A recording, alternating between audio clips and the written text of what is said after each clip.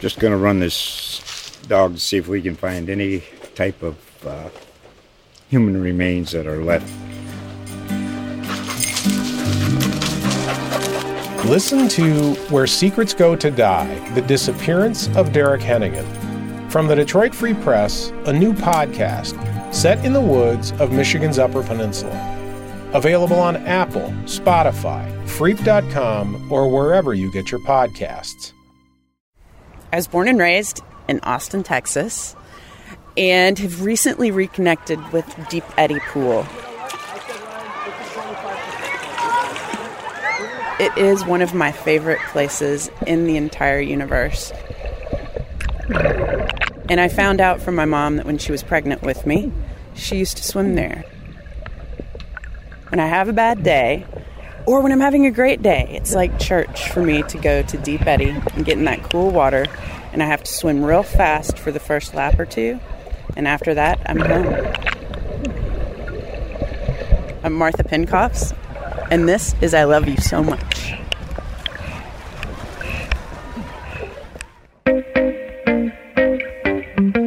Welcome to I Love You So Much, the Austin 360 podcast, a show for everyone caught up in an ongoing love affair with Austin, even if it's complicated. I'm your host, Tolly Mosley. I'm Omar Gallaga. And I'm Addie Broyles, coming to you from the shores of Lady Bird Lake in the offices of the Austin American Statesman. This month, the star of the CW show Supernatural opened up a brewery just outside of Austin. We chatted with Liquid Austin columnist Arianna Auber about why Jensen Ackles picked Dripping Springs to get into the brewing business. We brought in Ryan Raya of Chaparral Ice to get us pumped for the Winter Olympics and fill us in on what's hot in Austin's winter sporting leagues. We called up former Austinite and chocolate connoisseur Megan Giller to get her advice on picking out the best chocolate for Valentine's Day. And in this week's Webb Report, we chatted with Eric Webb about why a recent story about a Comal County judge hearing the voice of God blew up online. And we'll conclude with The Toast, a set of recommendations of things we feel you should be checking out right now. Let's start with Ari, who explains why brewers have recently banded together to form a political action committee and why new breweries and brewpubs should be on your radar.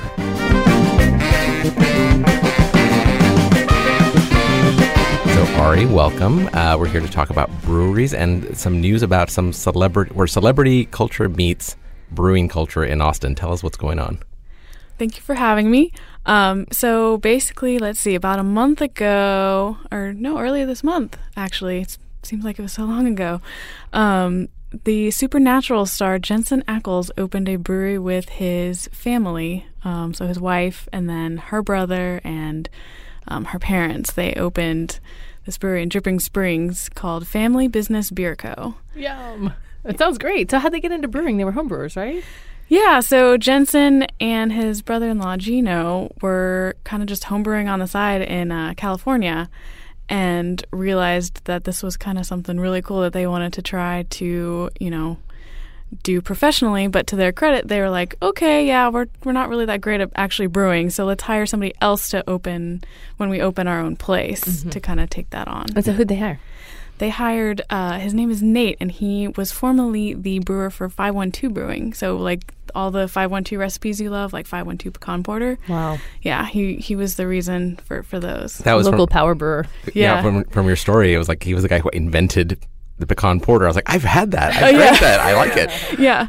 We should step back and say what Supernatural is. Supernatural is a show that started on the CW way back in the day. Yes, it's in season 13 now. Yeah, 13 seasons of television. Cow. Two actors in it, Jensen Ackles and Jared Padalecki. And like when you're on a TV show that's gone for 13 seasons, on even if it's on like not one of the main networks, like you've got a little bit of money to play with to do something like this. Yes. So yay for him. And aren't both of them involved in the brewery to some extent? I mean, I think Jared's just a big fan. But, and he lives here. And they both live here. Yeah, So what did you like about the brewery? I mean, you're a beer reporter, but you're also a beer critic. So have you tried some of the beers? What do you think? I have, and I actually really enjoyed them. I think they have a good kind of wide sampling of beer for if somebody likes IPAs more or if they like darker beers.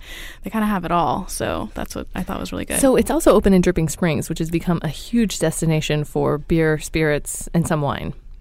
Yes, definitely.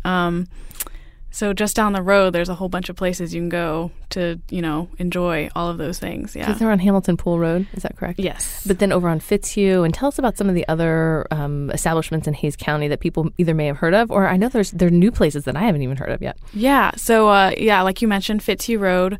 There's Jester King Brewery, which a lot of people have heard of, but it's, I guess, not for everybody. It's a farmhouse-style brewery, so they do a lot of sours and such. But you just keep going down that road. There's a cidery down there, Argus. There's another small brewery called Last Stand. They do a lot of great IPAs and kind of hoppy stuff. And then there's also Revolution Spirits. That's a distillery. And then Treaty Oak is also down the road now. So wow. So I know there's going to be like brewery fans that are going to want to go check it out just because it's a new brewery. They want to go see what's what, and maybe they're fans of 512 and want to see what the brewer's up to now.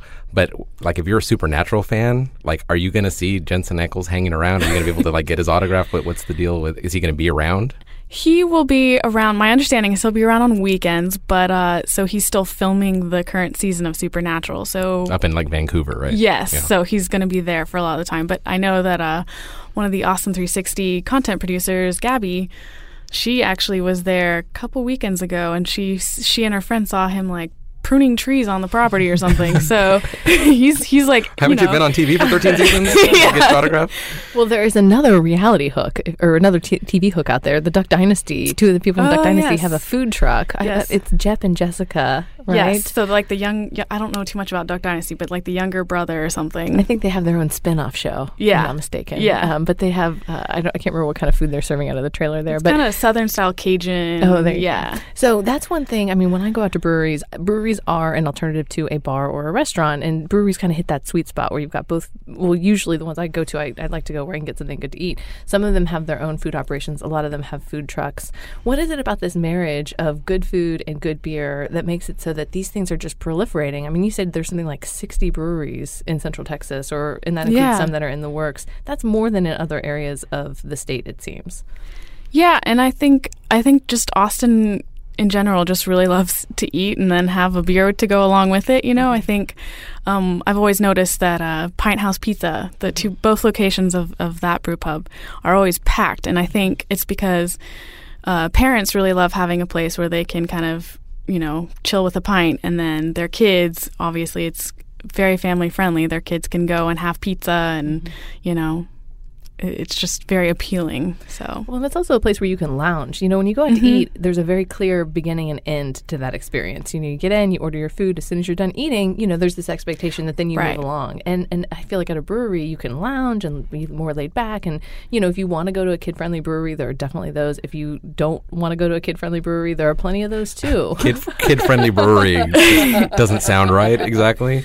But like, I've been to like Live Oak, and that they have that little play area outside where you can just hang out and play, play horseshoes or whatever. Yes, and as brewers have told me in the past, it's like we have families too. We like to be able to have a place where we can just take our kids and chill. All of us kind of just have fun. Good thing we also know how to be responsible when we drink. Yes, yes. So there's been a lot of news though in this industry just in the past week. We were just posting something today about a pack that the craft brewers have formed. Tell us about that.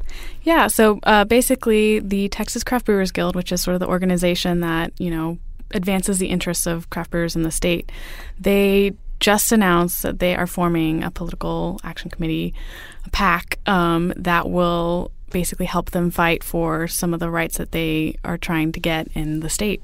So what has this latest battle been? They just lost in the legislature last year, didn't they? Yeah, so what they had hoped for was that they would be able to push for a law allowing breweries to sell beer to go from their tap rooms. So breweries like Live Oak versus Pine House Pizza, which is a brew pub. And so right now at brew pubs, you can take home a growler of their beer, but at these other breweries, you just have to drink on site, and that's it. And the distinction is that one is supposedly a restaurant and one is more or less. They're just two different licenses. And a lot of times brew pubs do have kitchens. They don't have to, but they do. And so a lot of breweries have kind of been becoming brew pubs because they want to be able to do that, which is something that all 49 other states allow for. But that might limit their ability to distribute to grocery stores and produce canned beers, bottled beers, if they take that route. No. Maybe not? So Okay. for brew pubs, yes, they are limited in how much they can make and then distribute to. Right. And so that's like Live Oak would have to decide between giving up their grocery business, Right. which is pretty strong, just to have, on-site sales. So that the change in laws would help them, would give them some more options. So we're thinking the pact that is forming is to address issues like that. Yes. And so then, and last, the legislative session, they also ended up, so that bill basically died pretty quickly, and then they ended up having also to fight over preventing this other law that the beer distributors pushed for that they really didn't like, because it kind of limited the growth of craft brewers. So you've been covering the industry for several years now. What are some of the things that have stuck with you? I mean, I think you kind of got into this as a craft beer person. You learned, and then cocktails and wine, but beer has kind of been the heart of this. yeah. But you were just talking off mic about how the community still seems to be as strong as it ever has been. Will you talk a little bit about how you've seen that community evolve? Yeah. So one thing that, I always kind of profile every new brewery that opens, and one thing that they always say is, they got into the industry not just because it's beer, but because they love that it's a community. They all help each other out.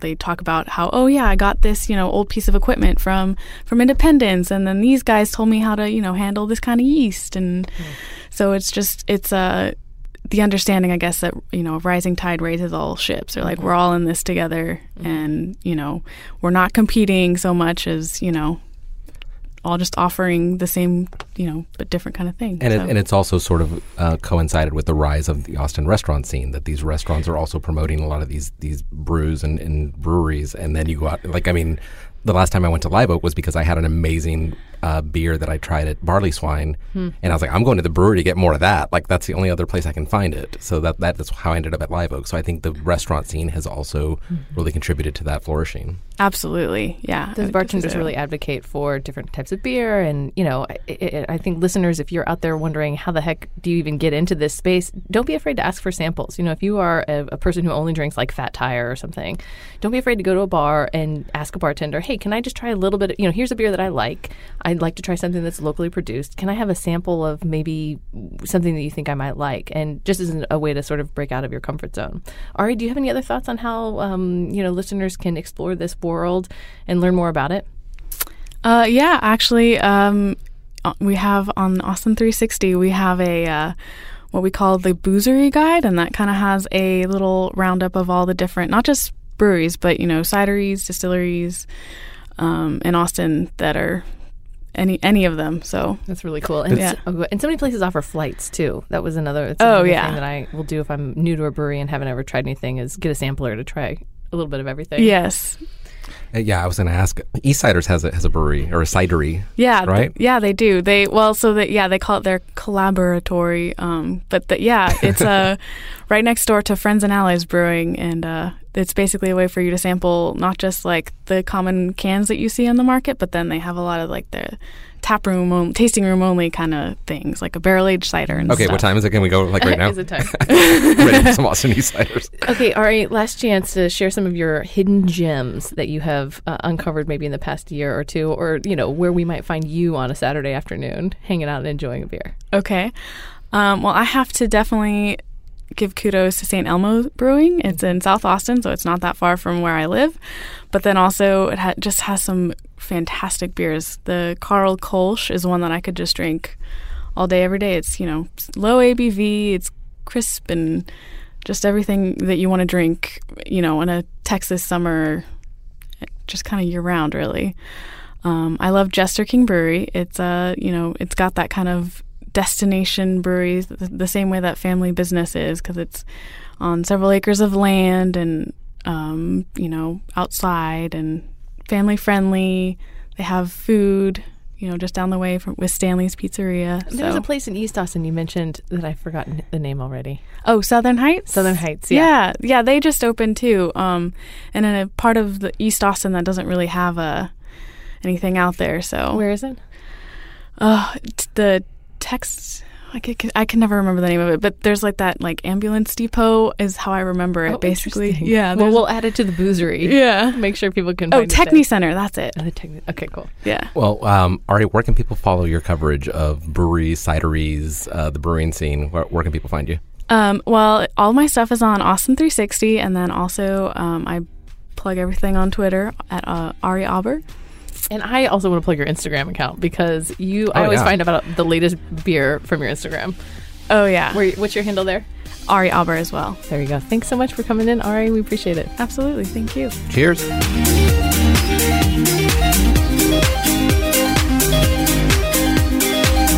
Chaparral Ice in Burnet and Anderson has been around for more than 20 years. With the Olympics around the corner, we invited new owner Ryan Raya into the studio to find out what draws people to figure skating, hockey, and yes, even curling. Welcome, Ryan. Thanks for having me, Tolly. Ryan, you are from Massachusetts, and now you are in Texas. What do Texans misunderstand about ice sports? Well, I mean, most people just have a vision of ice sports as being like ice hockey. There's a lot of things that go on in the hockey rink that really can appeal to a lot of different people. You don't have to be on the skates. You don't have to have a whole special set of, talents to be out there doing ice sports. The people who get involved in there, a lot of them are reformed soccer players. They're people that didn't quite find their niche in football or soccer or volleyball or any of the other sports. A lot of the people that find their way to the hockey rink in Texas are kind of people looking for their clan. They're looking for their niche. They're looking for a group to be part of. And in Texas, the ice sports, hockey, figure skating, curling, all that, it's a little different.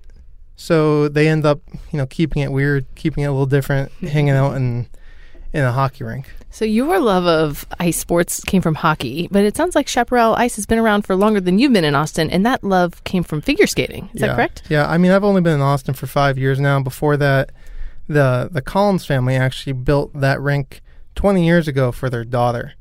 They built it for their daughter because they got tired of driving up and down to San Antonio, and they had the means to build a rink in Austin. And that family was actually a day-to-day presence for 12 to 15 of those years. Wow.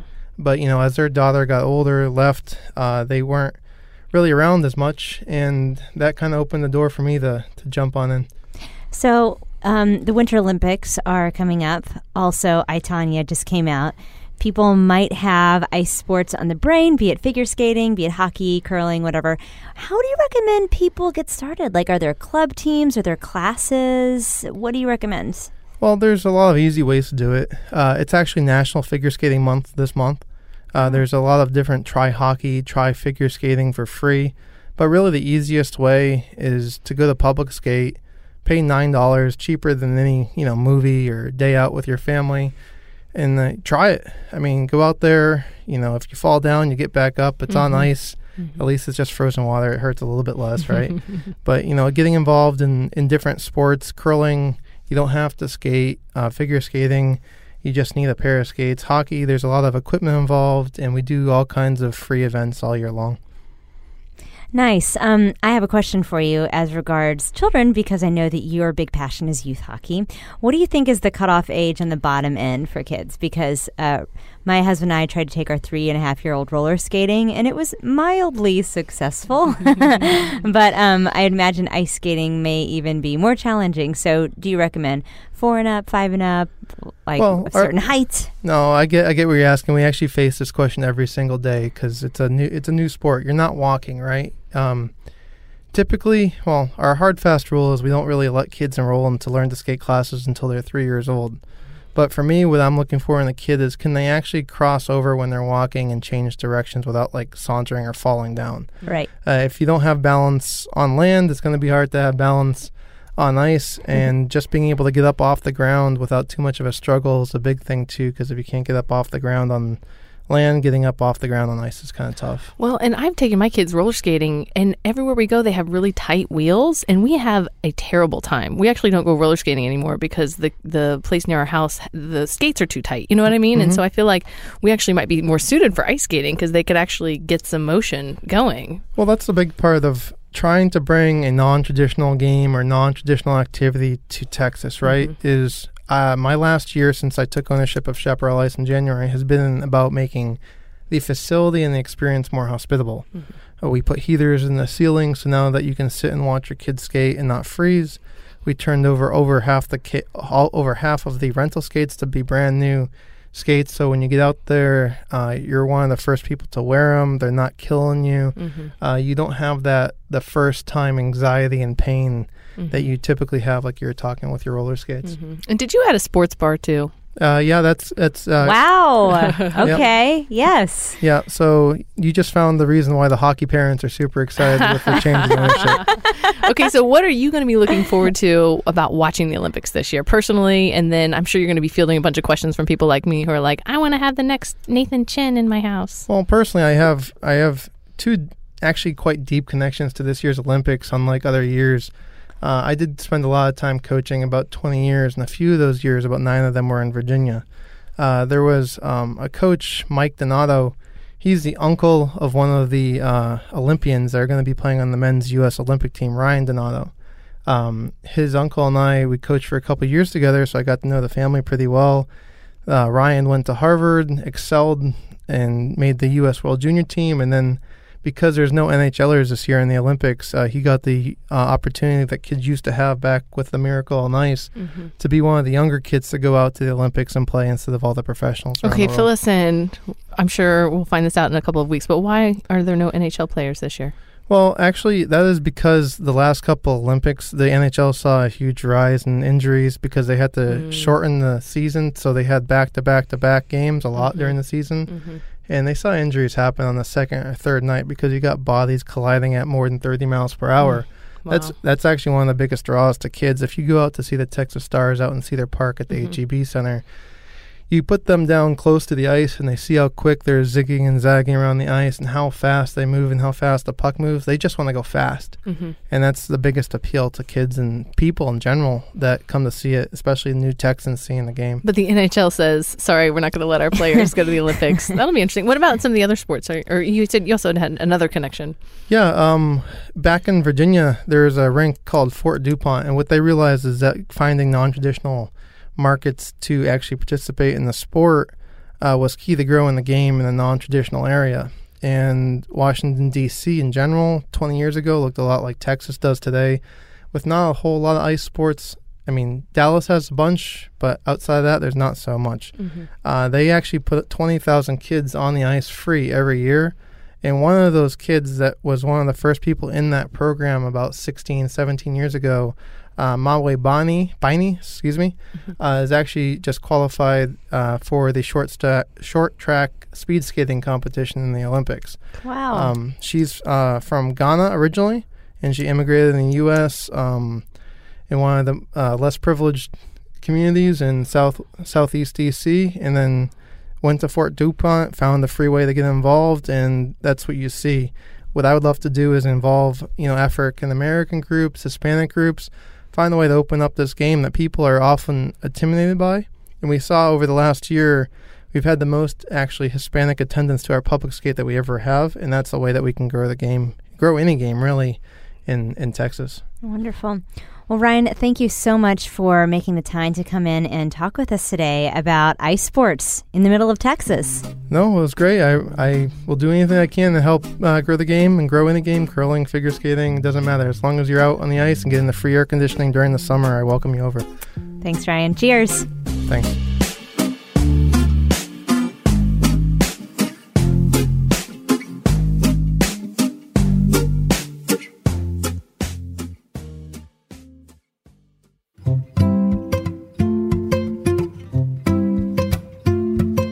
What exactly is the bean to bar movement? Author and food writer Megan Giller schools us on all things cacao.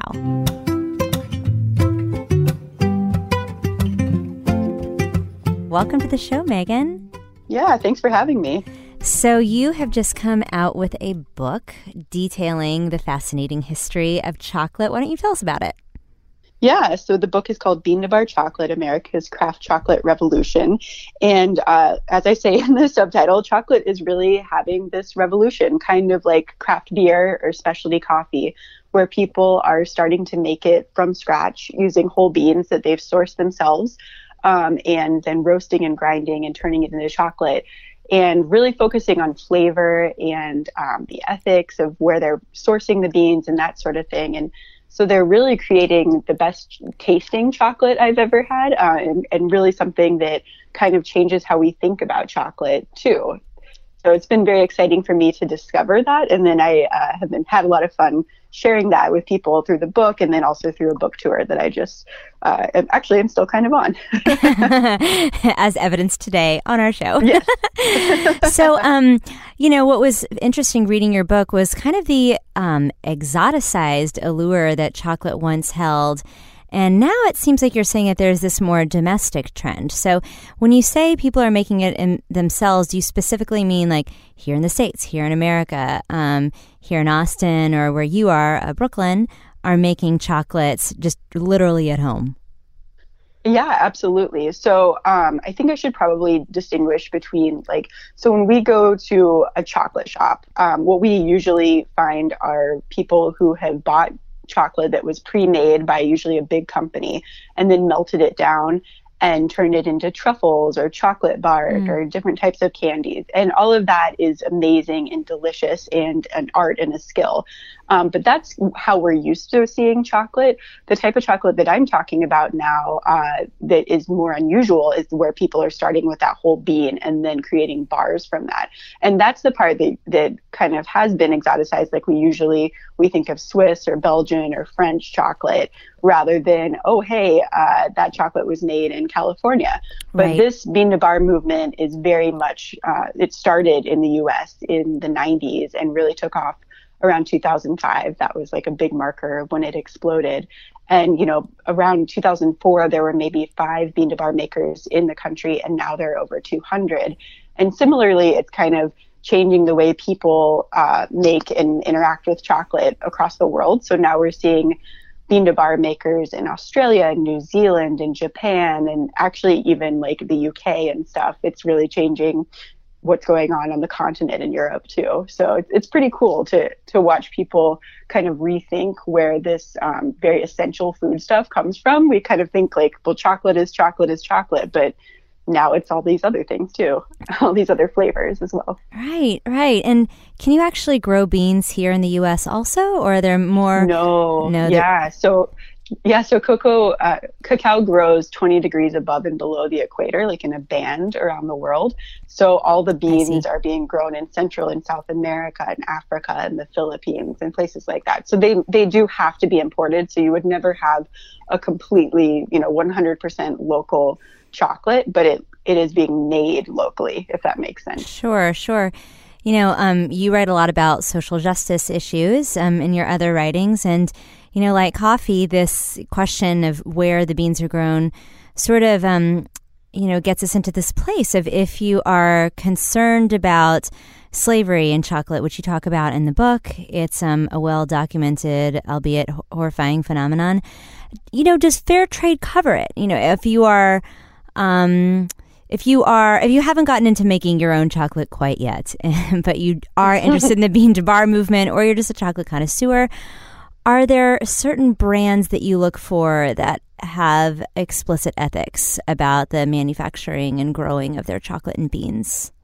Yeah, that's a really good question. And it's definitely something that's kind of the bedrock of the bean to bar chocolate movement is using ethically sourced beans and paying farmers very fairly and much more than either the market price or fair trade prices. They really want to make sure that money is getting directly to the farmer. It's actually even called direct trade, which is something that the coffee industry, as you mentioned, has really pioneered. And now chocolate is kind of piggybacking on that, which is very cool. So they'll pay, 5 to 7 times more than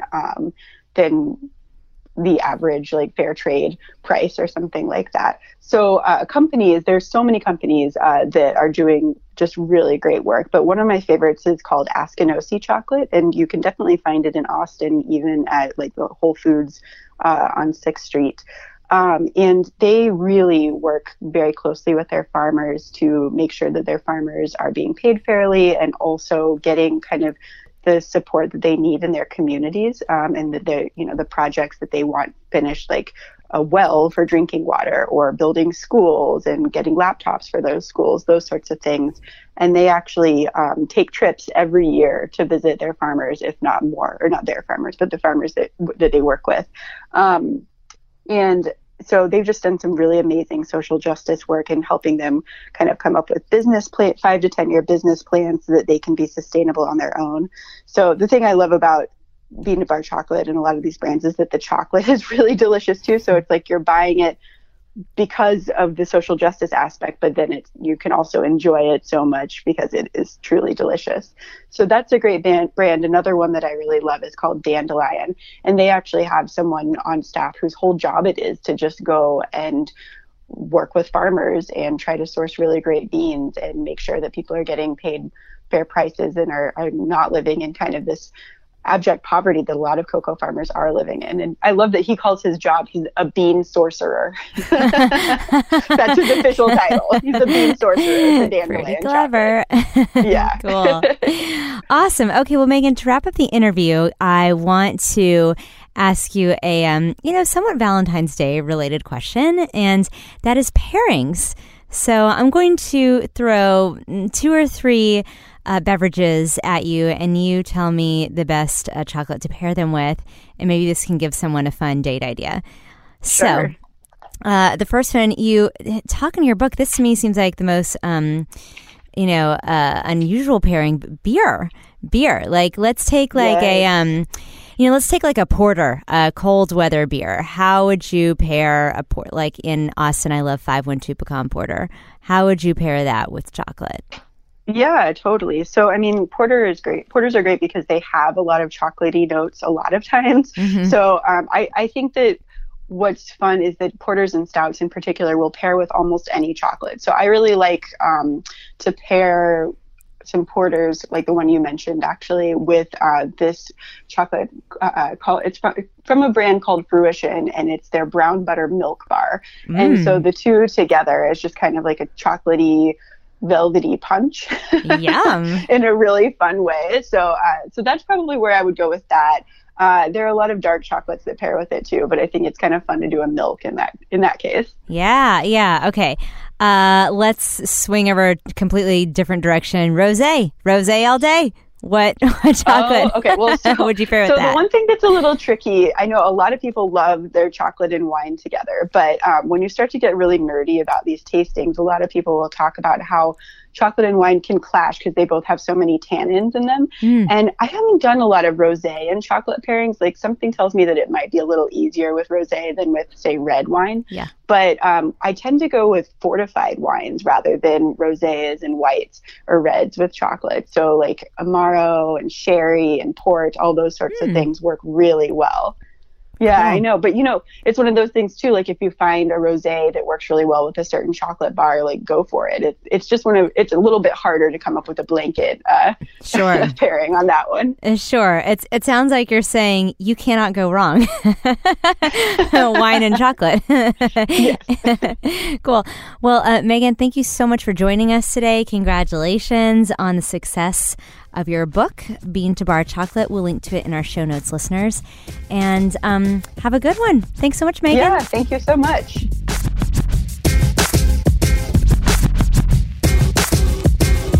And now it's time for a Webb Report with Mr. Eric Webb. You've got a big story that kind of emerged online this week. What happened? I went to the mountain and I came back with 2 stone tablets with perhaps the most viral story the Statesman has ever published online, and I really, truly don't use that lightly. It has gone absolutely bonkers. I don't want to get too much into the specific numbers because #trade secrets, but wow. A lot of people have read this story. We believe you. Okay, so what happened? So this is a story about a man named Judge Jack Robeson.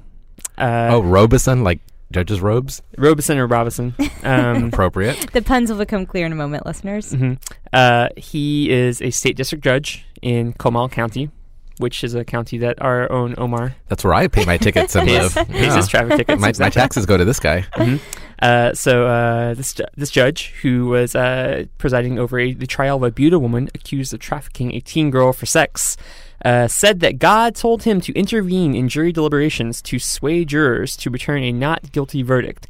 He apologized to the jurors for the interruption, which is very polite, I think, and defended his actions by telling him, and quote, "When God tells me I gotta do something, I gotta do it." And that quote was according to the Herald Zeitung in New Braunfels. So we published this story on Friday, I believe the 19th of January, and absolutely skyrocketed straight to the top of our real-time page view metrics dashboard. Would you call it a miracle?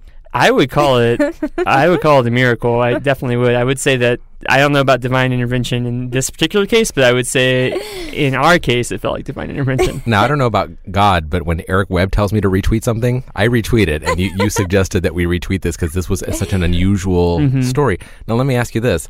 Texas is full of weird, like, courtroom and legislative stories. Weird, whenever the legal process happens in Texas, weird things happen. Why this particular story? What stands out about this one that made it more viral than any other weird Texas law story we've published? So as soon as I saw this one come across the old Slack channel, I knew, like you said, like it was going to go viral because it hits at one of those sort of emotional soft spots that we have as Texans, which is this intersection of religion and of government, and so, or church and state, if you want to use the technical phrase. But there is a real passionate idea around, the role of religion in people's lives in America, but also specifically in Texas, because this is God country. So this is about as, what's the right word for it? I don't want to say that it's brazen, but it is about as like obvious and about as clear and as unambiguous as you can get when you're talking about a story that hits the intersection of church and state, because you're literally having a government official say, God told me to do this, and try to influence the judicial system that he is presiding over. And what's fascinating is he was not successfu. Now, I have a theory about this, though. Mm-hmm. What if God did talk to him, and all the people that are passing the story are like, he's here, he came, he intervened? Well, so you would think that maybe that some people in the comments would have come to his defense a little bit more. Like somebody must have. And there was a little bit, but the overwhelming majority was people saying, oh, God, disbar him. Oh, like this isn't okay. As did, I want to re-point out, the jury. Mm-hmm. There was like, oh, hell no, and actually went against his sacred suggestion. Yes, So. the jury did go against his wishes, and they found the woman guilty of continuous trafficking of a person, and later sentenced her to 25 years in prison. And it's worth mentioning that this judge in question did recuse himself before the trial sentencing phase, and he was replaced by another judge. And the defendant's attorney asked for a mistrial, but was denied. Wow. Okay, so talk to us about how readers reacted specifically. Are there any choice comments on statesman.com? Sure. So there's a lot of amateur or professional legal scholars in the comments. I don't know. Gay B. Phillips said, "We have to cite these type judges that do not follow protocol in the law. His religion does not give special oversight or authority. Every time this happens, shine a light on it so we can all be aware of who is undermining our justice system." Kyla French says, "I'm a Christian and I can imagine being in this guy's shoes." So that's, coming close to empathy. But says, "However, there is a jury for a reason. God very well may tell you that a defendant is innocent, but the jury decides whether or not to convict them. The end." And of course, the comedians showed up for this story, as you can imagine. Mm-hmm. I suspect some of them might have been Omar behind one of my 10 statesman pseudonyms on the comments. Exactly. Kevin Deal says, "I'm going to use that line when I refuse to pay my taxes this year. Let's see how that turns out for me." Dennis Molina says, "I think he just wanted to go to lunch badly that day." And Isaac De La Torre says, "I wonder if someone in Florida is reading this and thinking to themselves that we're all wackos here in Texas." So, okay, question to wrap up this segment.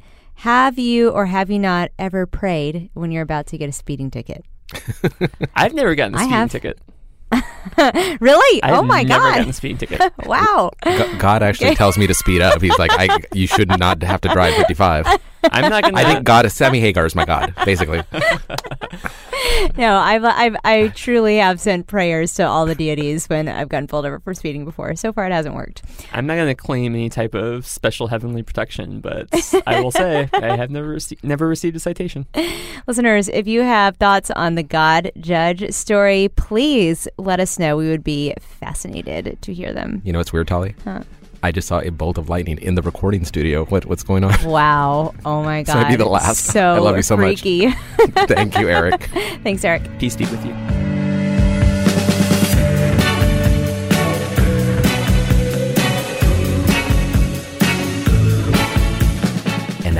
Over a Toast, where we go around the table and recommend stuff you should be checking out right now. Addie, why don't you get us started? So I am still thinking about Jumanji, which I saw over the holidays. 15 years later? Well, no, the more recent one that is crushing one. The Star Wars movie. We went to go see it with my parents when I was up there over Christmas, and I was the last person who would think that I would be crying at the end of that movie. But it was just really touching. Everybody was really earnest. It was really funny. It was awesome to see The Rock play this little... He really inhibits the body, even though he's this big, bulky guy. His character is actually this very shy, geeky gamer. And so he plays this juxtaposition really well where, he's this gamer who just happens to surprise himself, find himself in this body of this big, huge dude, but he still carries around all the same anxieties that he did. And it's about him learning to uncover this power and this strength that he has inside. And I love how it plays with time. And I'm not even a big video game person, so that hook didn't catch me. But the thing that really, at the end, basically, well, I don't want to give away the end, but there's a... Tom Hanks' son, what's his name? Colin Hanks. Colin Hanks has a scene at the very end of the movie that absolutely had me just bawling. And really? It was just sort of about like, if you got a chance to go back and do things over again, would you? And what would that look like? And what relationships would you get to enjoy? And which ones would you miss out on? So is this like a sequel to the original movie? No, not a sequel. It's a new reimagining of the movie. But basically, the original movie in 1995 started with the discovery of this game that had been hidden, and that kind of plays on that now. And I'm sure that you could probably make the case that they're somehow connected. But and now it's a video game. And now it is a video game. That's right. And then somehow the characters get basically the kids who are playing the game get sucked into the game. And in order to get out of the game, they have to hook up with another kid who got hooked in the game a long time ago. And so that's where all the emotions start getting tied in. So I loved it. Ari, you said you've seen it. Oh yeah. Back me up on it. Yeah. Oh yeah. It's good. Anyway, so that's my recommendation. Got to take my kids to that. That sounds good. Okay, Ari, what are you into these days? Well, I've been trying to get back into reading. I used to be a huge bookworm, and then just, things get in the way. And so last year I started rereading the Harry Potter series, and then from there went on to other things. And my husband's grandma gave me the book A Man Called Ove for Christmas. And I'd been seeing that it was like a repeat on the New York Times bestsellers list, and was like, okay, I'll read it. Doesn't really seem like my kind of book, but it's actually really, I guess a good word for it is charming. It's about this kind of curmudgeonly old man who, lost his wife, and he just doesn't know where to go now that he's, living without her. And then these crazy new neighbors come into the neighborhood and kind of reinvigorate his his zest for life or whatever. Do you know anything about the author or where the book comes from? I believe it's Sweden. That's what I was going to say. I thought it was Scandinavian. Yeah, Scandinavian, yeah.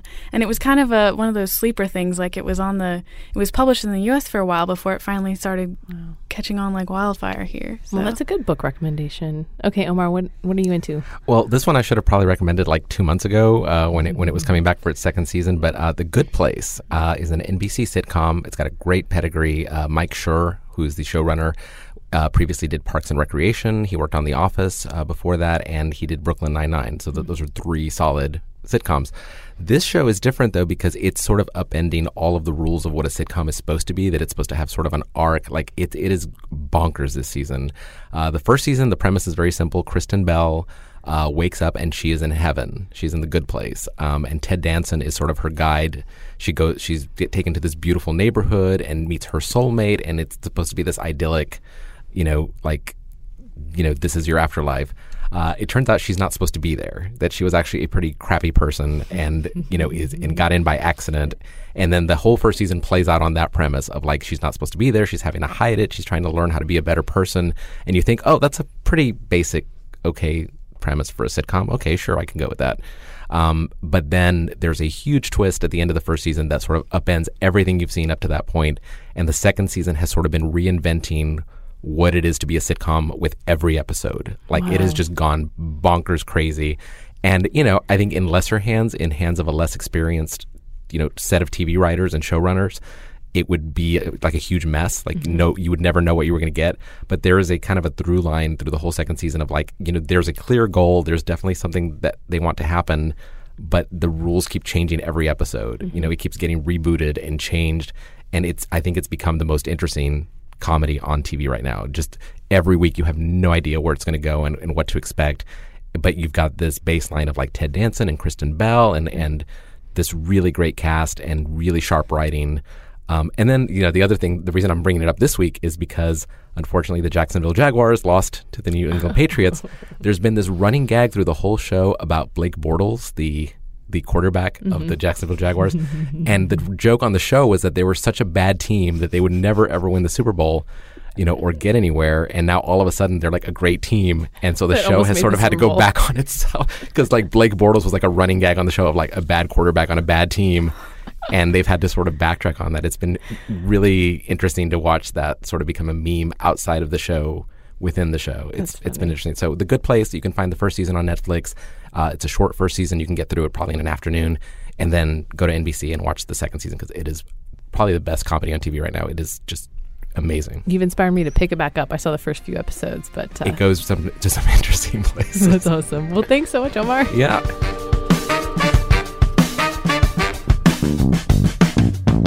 That's our show. She's Addie, he's Omar, I'm Tali. Check out the Austin 360 Instagram and Facebook for more about life in Austin. And talk to us on Twitter at LoveAustin360. I Love You So Much, the Austin 360 podcast, is produced by Alyssa Vidales. The show is made with support from features editor Sharon Chapman and the entire Austin 360 staff. Our theme music is from local band Hard Proof, which you should definitely check out at hardproofmusic.com. You can find more about the show and its contributors at austin360.com/loveaustin360. And if you want to pitch an idea for the show or give us feedback, shoot us a note at loveaustin360@statesman.com or leave a voicemail at 512-445-3672. This show is brought to you by our sponsor, Lexus of Austin.